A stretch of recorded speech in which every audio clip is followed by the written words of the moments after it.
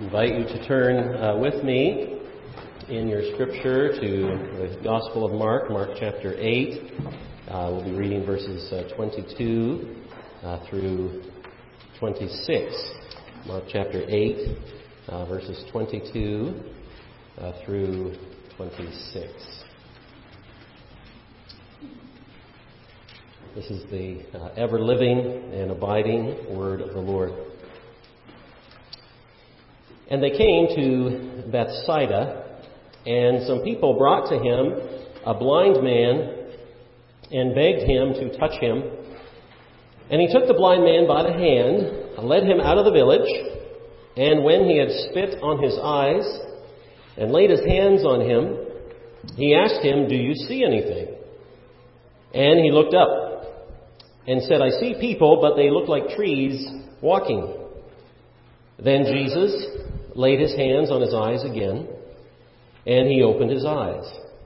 His sight was restored, and he saw everything clearly.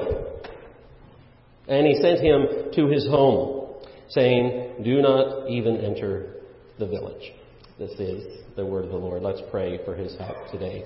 Dear Lord, we thank you that you have given us your word, and Lord, you have told us in the Psalms that we are dependent on you to open our eyes, to illumine the word that you've given us by your Holy Spirit, that you would send light and grace, that we might not only have read these words with our external eyes, but that we would see the truth as it is in Jesus, a work of the Holy Spirit within. So help us, we pray, today, that the one who preaches would preach faithfully, and anything that is not of you would fall to the ground.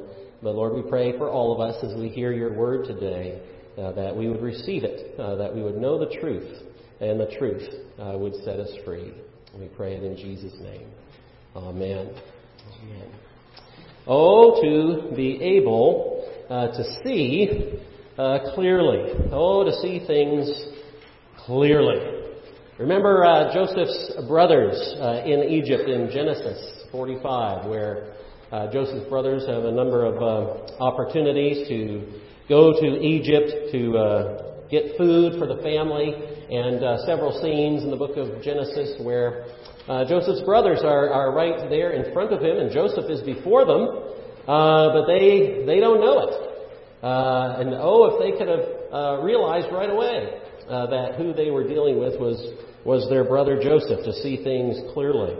Or what about Balaam and his donkey in the book of Numbers, to see things clearly? You remember Balaam, false prophet, called upon by King Balak to pronounce curses upon God's people, and so he sets off and he comes to a narrow pass, and he's got his donkey there, of course, and the donkey just won't go through the pass, and so he kicks him and whips him, and but all along, Balaam can't see that there's actually the angel of the Lord with a drawn sword in the pathway. Oh, to see things clearly.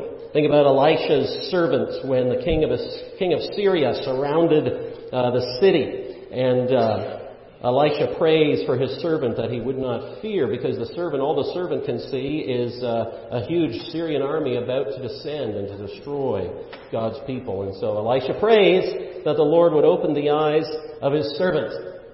And all of a sudden, Elisha's servant sees the chariots of the Lord. Oh, to see things clearly. Think about the disciples on the road to Emmaus.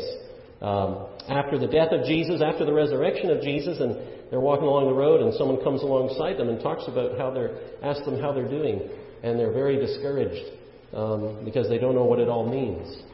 But it turns out that person walking along beside them is Jesus. To see things clearly. Sometimes the truth is right in front of us, if only we had eyes to see. So we come to this passage in Mark chapter 8. We're almost halfway through the Gospel of Mark. And if folks said amen, they would say amen maybe at this point. But no, we're having a wonderful time in the Gospel of Mark. But halfway through, we've come to this point where Jesus has recently healed a man who was deaf and had difficulty speaking. Jesus has just fed 4,000 people, bread and some fish.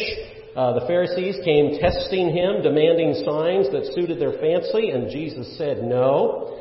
And then Jesus warned the disciples of the heart and attitude and teaching of the Pharisees, which is like leaven that can permeate its way through a whole crowd, a whole church, a whole family, a whole life, drawing away hearts from the wonder and truth of who Jesus is. And Jesus warns them, don't let that in.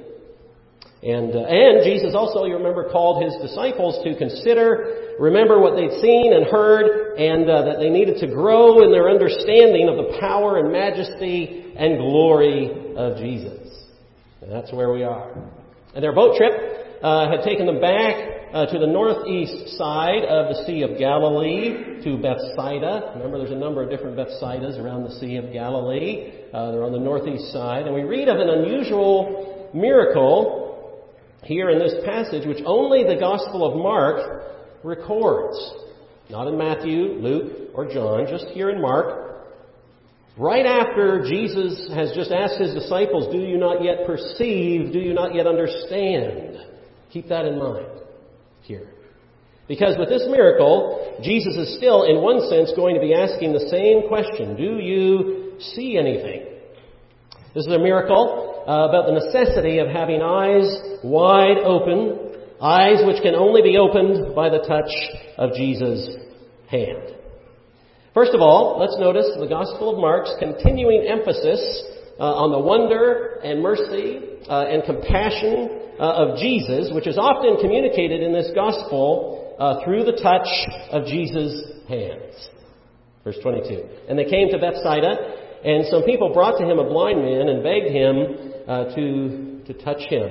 Blind man's brought to Jesus by some people. The Bible doesn't say exactly who. Maybe neighbors, friends, family. And they beg Jesus to touch him. They've heard of all the wonderful things Jesus has been doing. And isn't it great to have friends or family who are convinced that Jesus is the answer and who will take us to him? That's what these folks do. Come along. We're going to take you to Jesus and seek his help. Well, verse 23, Jesus takes the blind man by the hand, lays his hands on him, and again in verse 25, Jesus will lay his hands on this man's eyes. So 3 times, no less, in this brief passage, we have this intimate scene of Jesus touching this needy man.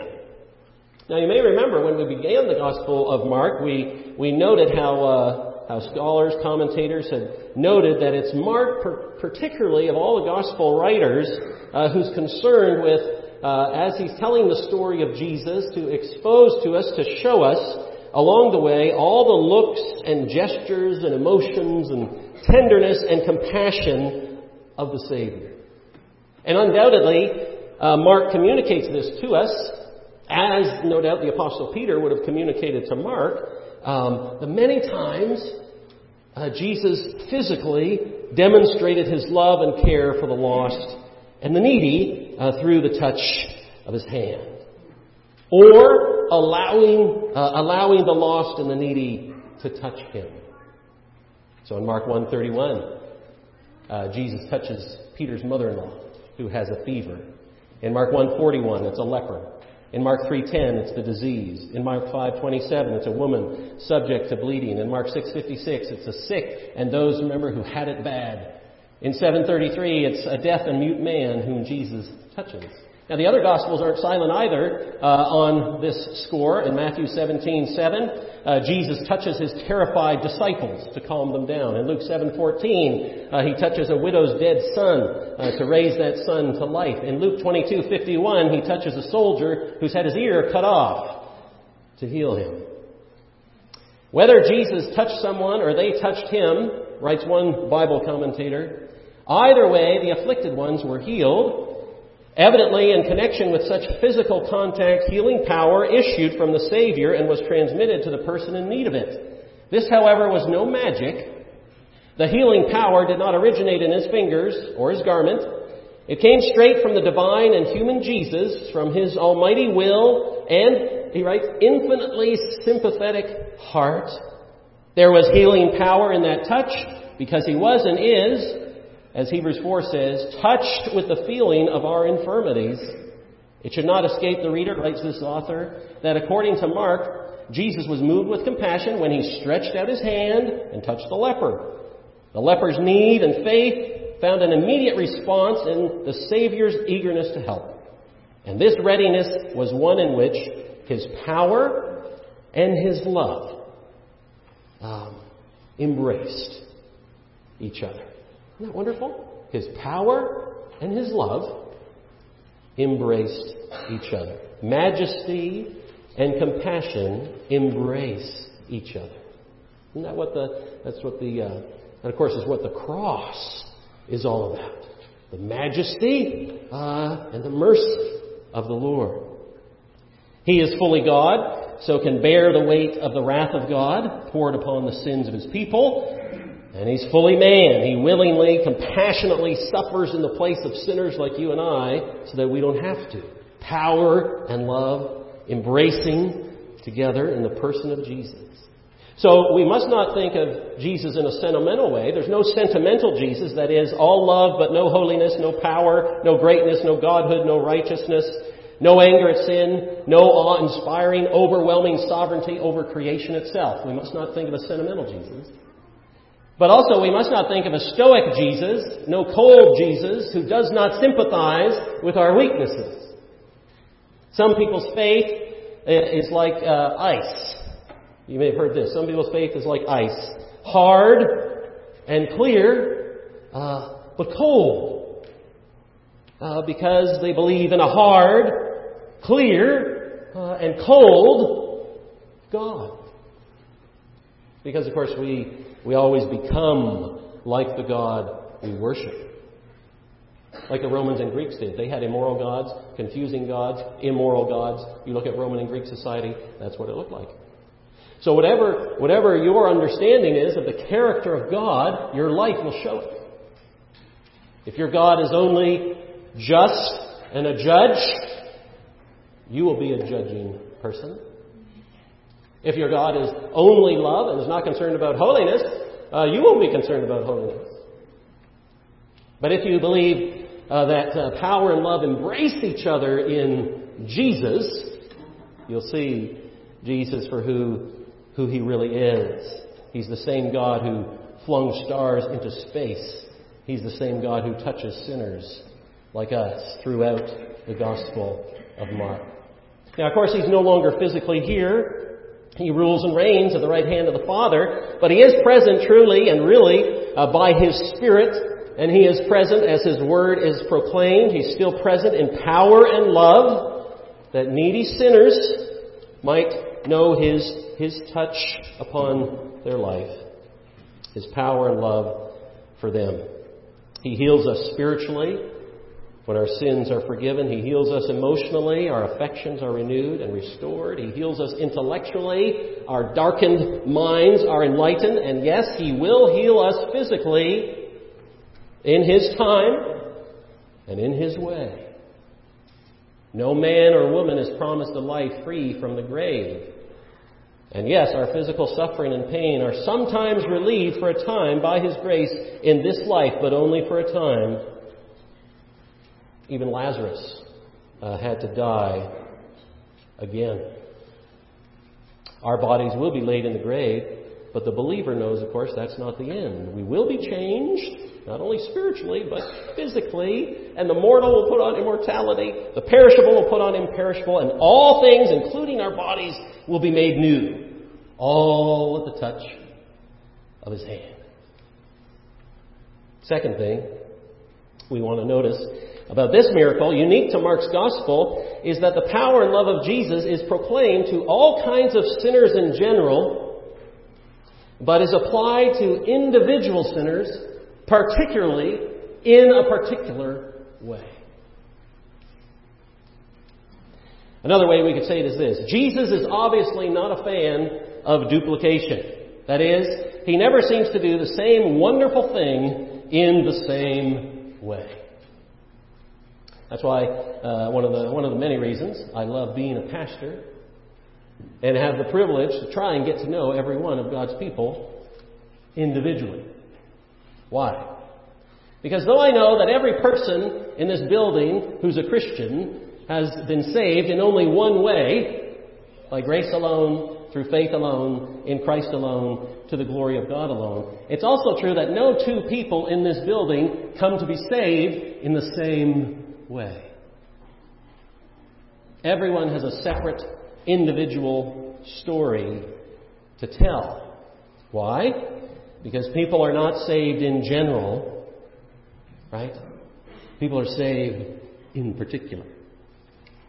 And this miracle, which Mark includes, is a glorious illustration of it. There are other times in the Bible, of course, you know, when a blind man receives his sight from Jesus. Several times in the Gospels we have this image before us. So over in Matthew chapter 9, verse 27, this is what we read. And as Jesus passed on from there, 2 blind men followed him, crying aloud, "Have mercy on us, Son of David." And when he entered the house, the blind men came to him, and Jesus said to them, "Do you believe that I'm able to do this?" And they said to him, "Yes, Lord." Then he touched their eyes, saying, "According to your faith be it done to you." And their eyes were opened, and Jesus sternly warned them, "See that no one knows about it." Or over in the Gospel of John, John chapter 9. You remember this story. As he passed by, he saw a man blind from birth. And this is what he would tell him, "As long as I am in the world, I am the light of the world." Having said these things, he spit on the ground, made mud with saliva. He anointed the man's eyes with the mud and said to him, "Go wash in the pool of Siloam," which means sent. So he went and washed and came back seeing. There's all sorts of places in the Bible where we read of the blind receiving their sight. We noted in Mark 7:33 that Jesus takes a deaf man away from the crowd privately to be healed on his own. And here in this passage, it's pretty fascinating, it's the only time in the Bible we find Jesus healing a man in what appears to be 2 steps. Verse 23. And he took the blind man by the hand and led him out of the village. And when he had spit on his eyes, laid his hands on him, he asked him, "Do you see anything?" And he looked up and said, "I see people, but they look like trees walking." Then Jesus laid his hands on his eyes again. And he opened his eyes. His sight was restored. And he saw everything clearly. Now, this is truly an amazing scene. The blind man's brought to Jesus. But then, as one wrote, Jesus himself becomes the conductor of the blind man, takes him by the hand and leads him out of the village. Jesus spits on his eyes, applies saliva to his eyes. Why? Because again, this blind man can feel Jesus at work as he feels the touch of his hands, as if Jesus is saying, "This part of your body I will restore." Takes his hand away, but the man, he can see it, but he can't see clearly. So Jesus lays his hands on him again, and the Bible says he opened his eyes and his sight was restored and he saw everything clearly. Jesus touches him twice. Now, did it not work the first time? Was Jesus somehow lacking power? Well, of course that can't be if you've read with us the Gospel of Mark. So there must be another reason. This man sent home, not to broadcast this healing in the village. Jesus' time has not yet come. You'll remember the crowd had their own ideas and plans for Jesus. Jesus is following the plan and purpose of the Father, leading eventually to the cross. But a blind man begins to see and then sees everything clearly. That word clearly is made up of 2 Greek words. One which means afar, and the other word means radiantly or radiance. So it could be translated something like far shining. That is, at a distance, he could see clear as day. Unlike me with my glasses. But it would be like me being able to see everybody up in that balcony clearly. And seeing the labels on the audio-video display there for Paul Williams. At a distance, clearly. For all of you who've had eye problems or have had eye surgery, cataracts, or Cataracts removed, you know what this means. Oh, to see clearly, not with blurred vision. Now, I looked up what cataract surgery all involved from the Mayo Clinic, and it's got like 2, 3, 4 pages. I read it, but all that's involved in trying to get that film off your eyes, and or whatever. It's here, of course, we read Jesus laid his hands on him, opened his eyes, his sight was restored, and he saw everything clearly. Though there are 2 steps here, don't get the wrong idea. It's a matter of moments. So this is not Jesus using some kind of ancient healing potion that didn't work the first time. No, this is the power of the Lord. It's a matter of moments, but it is 2 steps. And this man is healed. In fulfillment again of Isaiah 35, which said, "They shall see the glory of the Lord, the majesty of our God, and then the eyes of the blind shall be opened, and the ears of the deaf unstopped."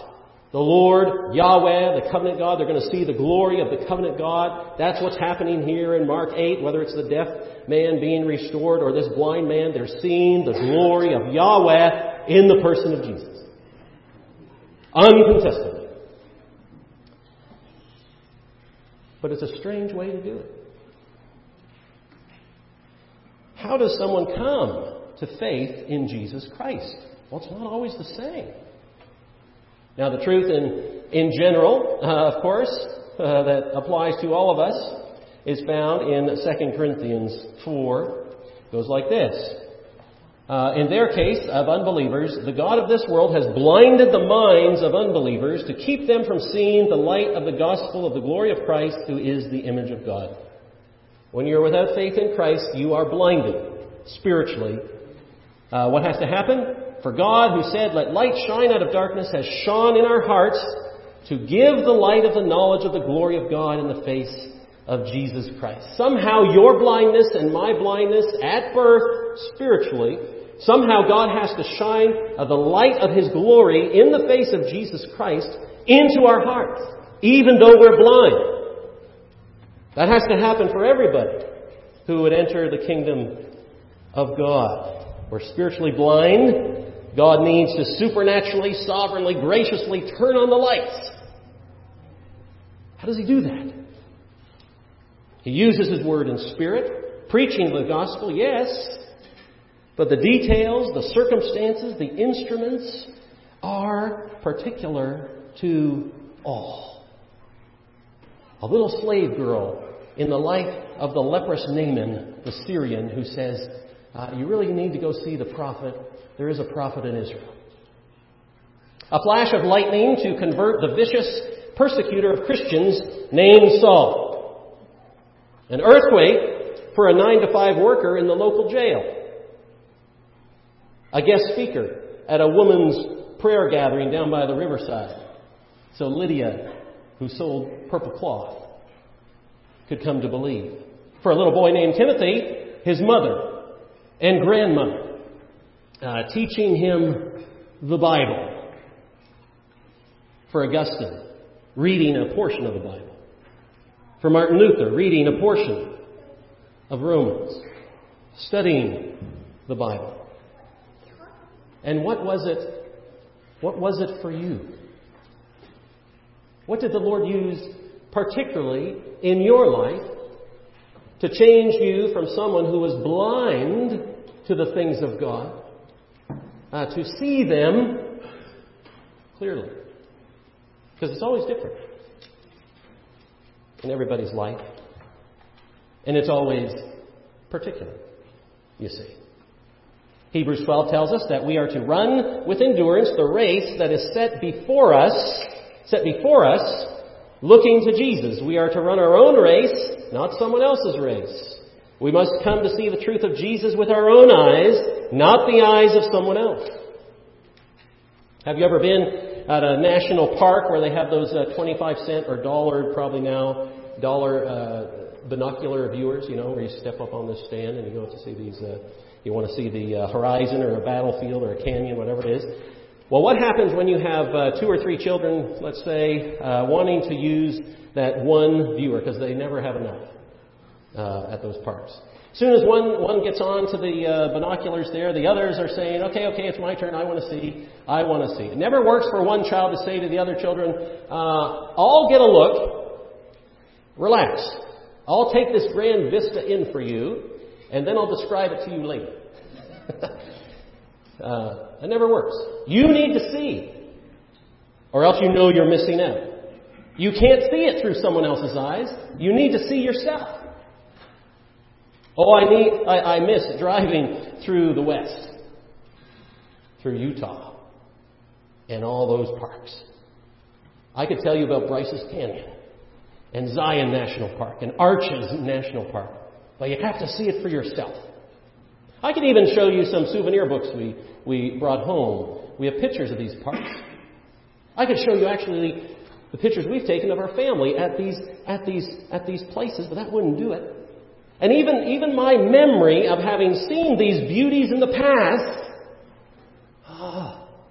it's not enough. I need to see them again, to behold their beauty. Such it is with the gospel. You cannot see it through the eyes of others, and you cannot simply live off the memory of having seen it many years before. You need to have it always before your eyes. And your eyes need to be wide open to the power and glory before you in the person of Jesus. That's why Hebrews says, keep our eyes fixed on Him. And the wonderful truth of Scripture is, friends, this. He will bring His people to see it. In His time and in His way. Which brings us back to the question, why this 2-stage miracle? With a question asked in between. Do you see anything? Says Jesus. Could be translated this way. Do you possibly see anything? Hard to know 100% the answer to that question. Jesus never tells us. Why? But what we do know is this. Only Mark has this miracle. And Mark records this miracle right after Jesus' appeal to His disciples. And Jesus' appeal to His disciples included these questions. Do you not yet perceive? Do you not yet understand? Verse 18 in this chapter. Having eyes, do you not see? The disciples were not seeing the way Jesus wanted them to see. The disciples were not seeing. The disciples did not have their spiritual ears attuned to the words of Jesus, and the disciples did not have their spiritual vision clear for the works of Jesus. It was almost as if they were seeing Him with a blurry vision. It was almost as if they were living their Christian life with cataracts. It was almost as if He was moving around before them, but they weren't really processing what they were seeing. Jesus asked the blind man, do you see anything? And he looked up and said, I see people, but they look like trees walking. I see something. I see movement. It's like trees. I know it's people because they're moving about. We don't know if this man was born blind or became blind, but he's felt a tree at least. He's touched a person. People move, not trees. But no faces, no features. It's a blur. It's really all indistinct. Is this why this miracle is here? Right here in Mark's Gospel? Right after Jesus has said to the disciples, having eyes, do you not see? Is this why this miracle is so unusual? As much as this miracle is about a blind man having his eyes opened by Jesus, as much as it's about the compassionate touch of Jesus, as much as it's about the specific and individual work of grace by Jesus, it's also about the Lord's continuing ministry of opening the eyes of His disciples. Especially in light of the fact that the very next scene in Mark, which we'll come to next Lord's Day, is the climax of the first half of this book, where Jesus directly asked the disciples, who do you say I am? Just as the blind man gradually has his eyes open to see clearly, the disciples are having their eyes spiritually opened by Jesus. To see Him, you see, in all His glory. Do you see Him clearly? Think about God Himself, the Trinity. Do you see Him clearly? This is what our fathers in the faith confessed about the God you profess to believe, and that I profess to believe. There's but one only, living, true God, who's infinite in being and perfection, a most pure spirit. He's invisible, without body, parts or passions, immutable, can't change, immense, can't contain Him, eternal, has always been, incomprehensible, I will never understand Him fully. He is almighty, He has all power, most wise, most holy, most free, most absolute, working all things according to the counsel of His own immutable and most righteous will, for His own glory. He's most loving, our fathers confess, gracious, merciful, long-suffering, abundant in goodness and truth, forgiving iniquity, transgression and sin, the rewarder of them that diligently seek Him, and withal most just and terrible in His judgments, hating all sin, and who will by no means clear the guilty. When you think about God, do you see Him clearly? Think about creation. And He spoke, and it came to be. Think about the incarnation, where the eternal second person of the Trinity comes and Philippians 2 says, humbles Himself, takes on human flesh, humbles Himself. Think about salvation. Think about grace.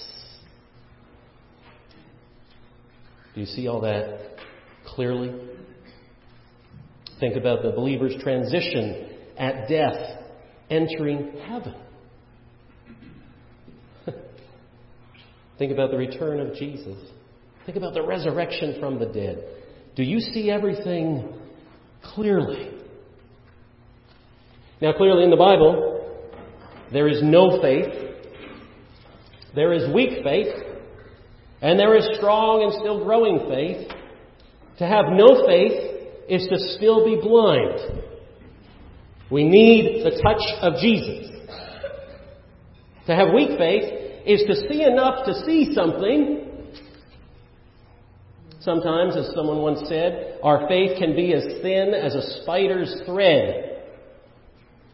And yet it is connected to Jesus. But it's still a spider's thread, and it needs to grow. We say to Jesus, yes, I believe, but help my unbelief. Now, you may not have eye problems. You may have 20/20 vision or better. But do you have eyes to see Jesus for who He is? That's what this miracle is all about. The disciples who'd been with Jesus many months were still growing in their vision. Their vision was blurry at times.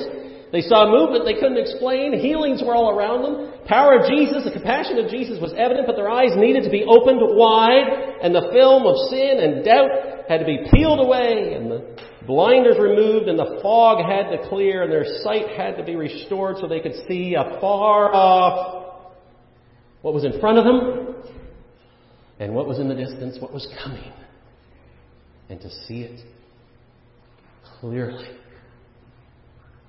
I remember on our honeymoon many years ago, we were driving home from the east coast of Canada, Prince Edward Island, back to Ontario, Canada, from a trip we'd taken there. We were driving home, I believe, through the United States, and we were driving right through New Hampshire. I think it was close to the middle of the night. We were trying to make it home as quick as we could, and the fog was thick. Lisa was sleeping, but not for long. I was dreamily driving down the road, down this foggy highway, and all of a sudden, as I remember it, the fog cleared, And it was open space for a great distance ahead. I could see again, far off. But what I saw was a moose or a large deer running down what appeared to be the middle of the road right in front of us. And I swerved out of the way. Lisa woke up. We missed him. And continued on our way. I saw clearly. In that case, there was danger in that case ahead. But oh, to see all things clearly about Jesus.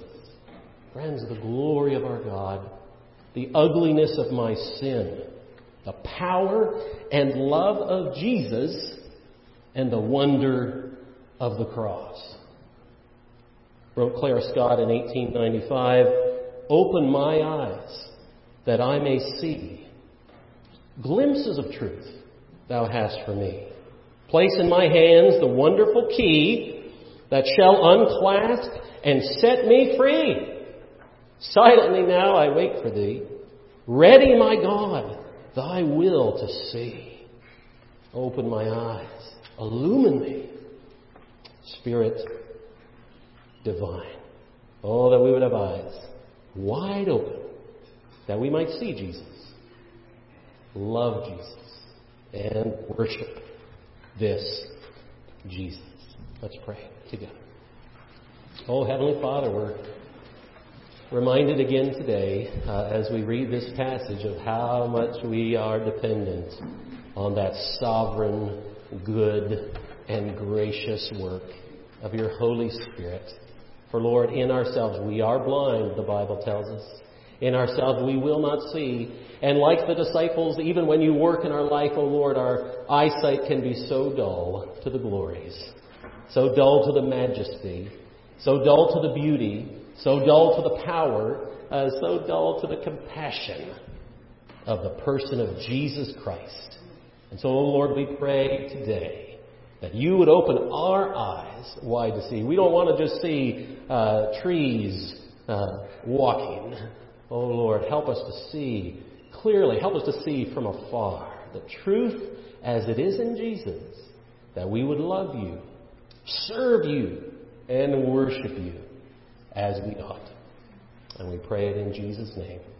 Amen.